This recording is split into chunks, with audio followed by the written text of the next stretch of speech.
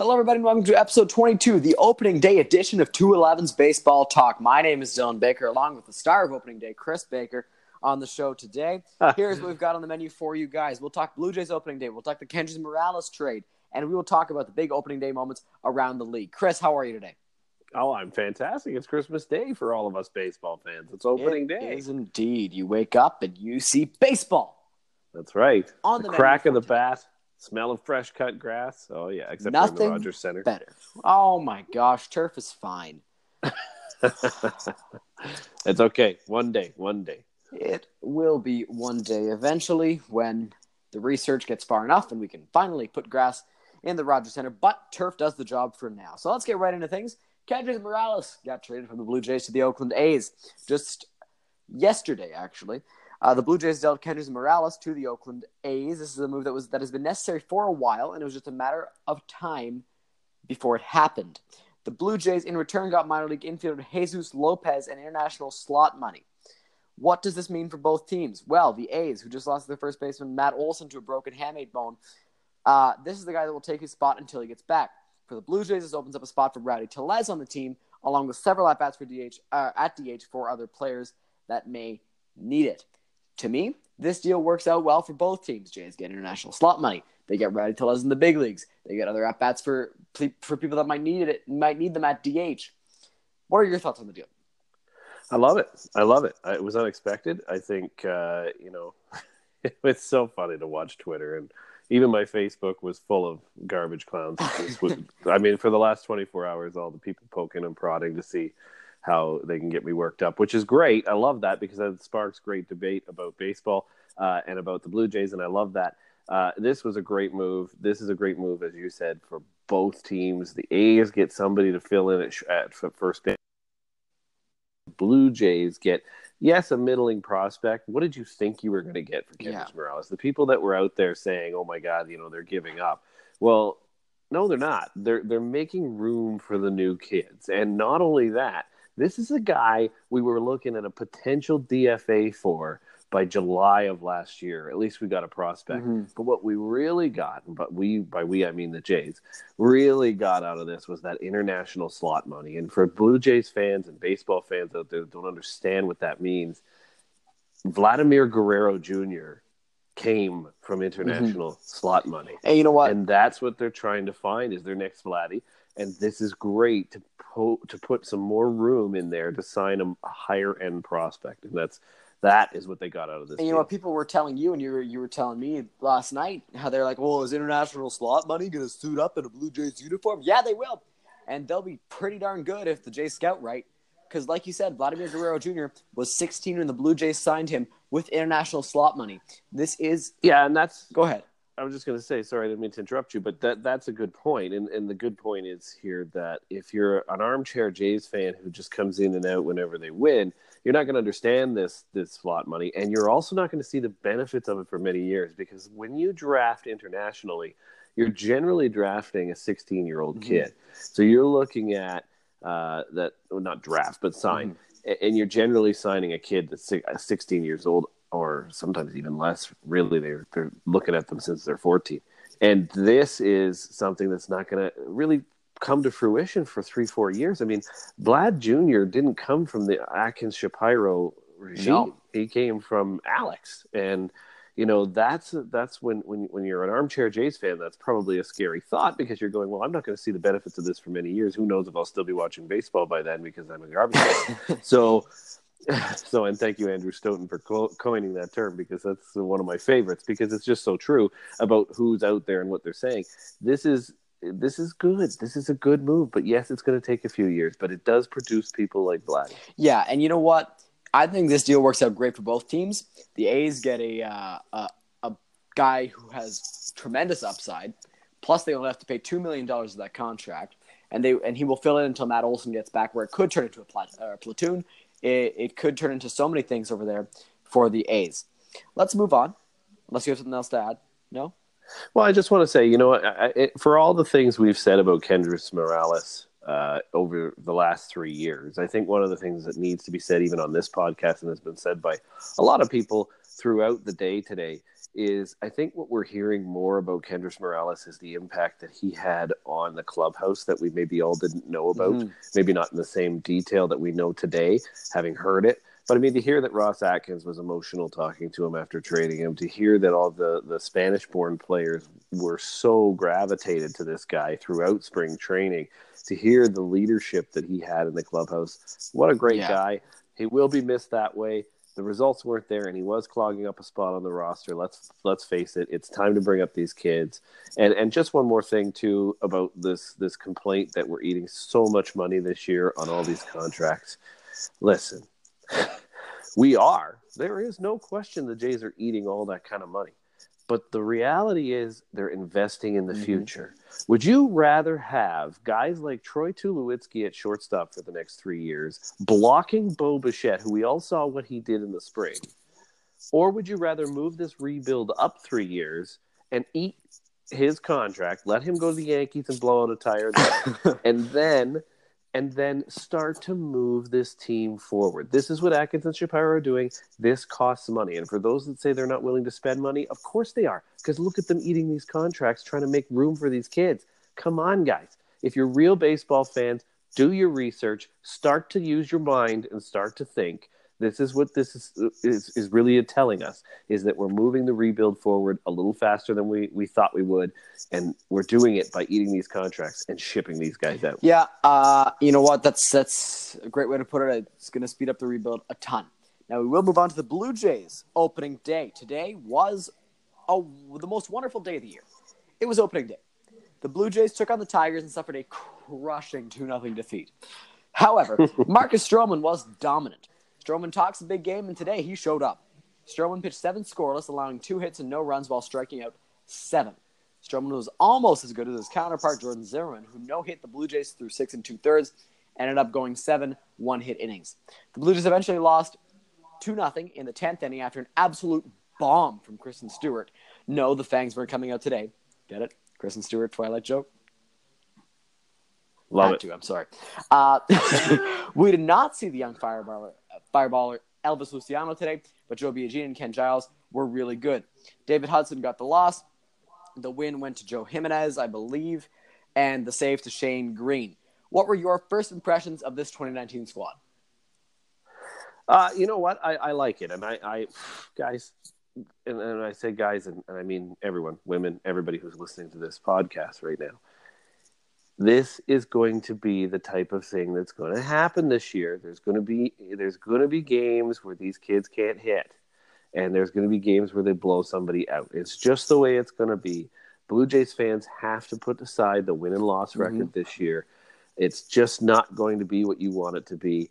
For the morons saying we're going to lose 100 games, let's calm ourselves just a little bit here, okay? Because they're not going to lose 100 games. There's too much talent on this roster that's way, far and away above somebody like the Baltimore Orioles that you're not. And for people saying that Stroman and Sanchez are often injured and they've got 5 ERAs and trade the bums, you're not a baseball fan. Let's be honest. You're not. Or you're just trying to irk me and you did a great job at it. But I mean, with those two guys, if they're healthy, there is no way in heck that this team is losing 100 games. Now, I did say earlier today in a conversation I had, which was one of the better ones I had today, back and forth on Facebook, that the worst case scenario I think for the Blue Jays this year is 88 losses. I think their best case scenario is 85 wins. That's slightly over 500, but certainly not enough to necessarily put them in a wild card spot.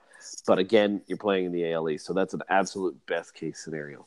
What I saw today was a lot of positive. Yes, we lost. The Jays lost. 2-run home run. But it was late in the game. I mean, everybody pitched really well. And we're talking Stroman, but we're also talking Joe Biagini. How lights out was Biagini? Biagini and Giles were great. And Giles, I mean, you've come to kind of expect that from Giles, but watching Biagini's curveball destroy batters was just awesome and fun. And that's what you have to look for in this team. Look for the fun that's happening. Look for the good things that are happening. Look for the positives that are happening, and you will enjoy the 2019 season. If you look at the W's and the L's, you're going to hate this season, and that's just the way it's going to go. Listen, Jays are not going to lose 100 games. They're not going to win. No, that's just a ridiculous assertion, and it's just people frustrated, and I get that too. But that's the other thing, Dylan, is this fan base has got to stop with this Ross Atkins and Mark Shapiro garbage. Yeah. This has to stop. This garbage about Shatkins has to stop. This is where we are. They're moving along the rebuild. They've got a tremendous core coming. And, in fact, there's pieces to that core that may already be in that lineup today, like a Rowdy Tellez. So this is just enough. Listen, all right? I'll give you an example. Go ahead. For the Shatkins haters out there of their plan and how much they actually know. Rule 5 draft. They leave Jordan Romano, who had a pretty good year in AA and AAA, up to be selected by any team. They felt, well, I'll leave that. I'll save that for later. He got taken by the Texas Rangers in the Rule 5 draft. The Rangers ended up returning Romano to the Blue Jays after spring training because they deemed him not to be big league ready. So did the Blue Jays, clearly. What I was going to say, the Blue Jays did not see Jordan Romano as a big league ready pitcher, so they left him there because they knew that no team in their right mind would take Jordan Romano with them on opening day. He's just not there yet. So now you get Romano back. You don't lose anyone to the Texas Rangers. And that's just proof of how intelligent this front office truly is. And they know what they're doing. They're not idiots. There is no Cleveland connection. So don't start with that. That's long gone. And I mean, look at the coaching staff. Prime example of no Cleveland connection. There's one coach. He's the first base coach, Budzinski, and he was from the Indians organization. After that, nobody. Yeah. Rays, Houston, Diamondbacks, all of those guys came from other organizations that were not named. And you know what I love to see on the bench today? The positivity and the energy that coaching staff had. Yeah. Charlie Montoyo. Well, the best was. Go ahead. Sorry, the best was them standing in the ninth inning, and all 5 of them standing up side by side in the dugout. They showed it on TV, and they did mention it, but I don't think they quite realized the importance of that. I mean, this was a squad of coaches, their own squad, trying to figure out how do we make this happen for our guys, right? And ultimately they couldn't, and that's fine. But the fact that the effort was there to make that happen rather than just sitting, the old lean back that Gibby had and the rest of the coaching staff kind of just did their own thing. This was a coaching staff very cohesive, standing together, trying to figure this out all as one. And it looked good. It felt good. After the game, Stroman talked about how much he loves Charlie Montoyo. And I don't know if everybody saw, but on the TV, when Stroman came off the field, it was Montoyo that greeted.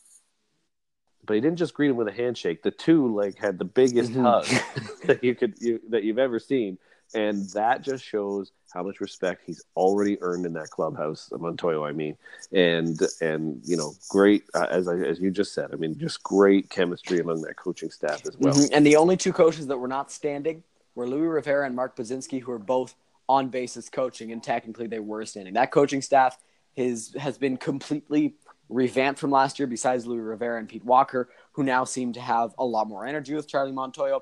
That's just something that he brings to the squad, and it's going to be amazing down the road for the Blue Jays. Moving on to the opening day moments around the league. The Dodgers today made opening day history by hitting 8 home runs in the ball game, slaughtering the Diamondbacks and Zach Greinke 12-5. Fernando Tatis got his first big league hit as the Padres beat the Giants 2-0. Jose Barrios outdueled Corey Kluber in a 2-0 Twins win. In a shocking development, the Miami Marlins lost 6-3 to the Colorado Rockies. And led by the new Red Machines, the Reds sunk the Pirates 5-3. See what I did there? Sunk the Pirates. Mike Fiers struck down the Angels in a 4-0 A's well win. Played, Dylan. Javi Baez clubbed 2 home runs in a 12-4 whooping by the Cubs over the Rangers. Cy Young Blake Snell got roughed up in a 5-1 Stros win over the Rays. The Phillies, not led by Bryce Harper, crushed Julio Teheran and the Braves 10-4. Christian Yelich, the reigning NL MVP, homered, and Lorenzo Cain capped the ballgame off, making the final out with an insane grab in right center field as the Crew beat the Cardinals 5-4. The Yankees beat the Orioles 7-2, so the inevitable did happen. Led by Robinson Cano and Jacob deGrom, the Mets took down the Nats 2-0. The Royals beat the White Sox, and Chris Sale got rocked, but the Red Sox and the Mariners game is not over at the time of this recording. Thoughts on 2019 opening day, what you saw, what you liked, what you didn't like? Well, I mean, I think we saw a little bit of everything today so far, and I know the late games are just getting going, but and maybe midway through, who knows at this point. But I think we saw a little bit of everything. We saw blowouts, we saw near no hitters, we saw near perfect games from people you wouldn't expect from. So I mean, and unfortunately that happened to the Jays, but at the same time, great for Zimmerman and great for the Tigers organization to just to see that happen. And that's the thing, right? I mean, it's only one game out of 162 for anybody who's having a freak out right now at a 2-0 loss. Don't worry about it. You've got 161 more. I'm not trying to sound like Wilner. It's early, but it is early. It's super early. There's literally one game in the books, and we did not get blown out. So the rest of it, I think, you saw Yankees win. Everybody was expecting against Baltimore. If you thought Baltimore had a chance in that game, you're nuts. And you saw some really good contests. What a great game for the Dodgers. Mm-hmm. How about them setting some history? It's just it was a good opening day. It doesn't sound like there were any weather issues across the board. Harper was wearing Philly Fanatic That cleats. was amazing. I adored that. That was awesome. That was pretty cool.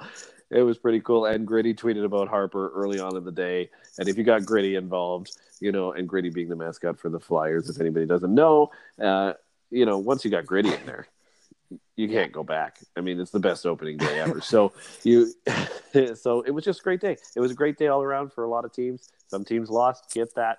It's early. It really, truly is. And, welcome back, baseball. Mm-hmm. Welcome back indeed. Now, quick note, the Royals were beating the White Sox 5-0. At the beginning of this recording, they ended up beating the White Sox 5-3. That is a final. Now, today was opening day. Today was amazing. We adored it. I hope you did as well. We love making this podcast. It was a short one today, but it was still just as good as any of our other episodes. I am Dylan Baker, alongside Chris Baker. Go follow us on Twitter at dbakes11, at 3baseballboys11. Go follow our account at 211's Baseball Talk. That is number 2, number 1, Baseball Talk. Thank you very much for joining us, and we'll see you all next week.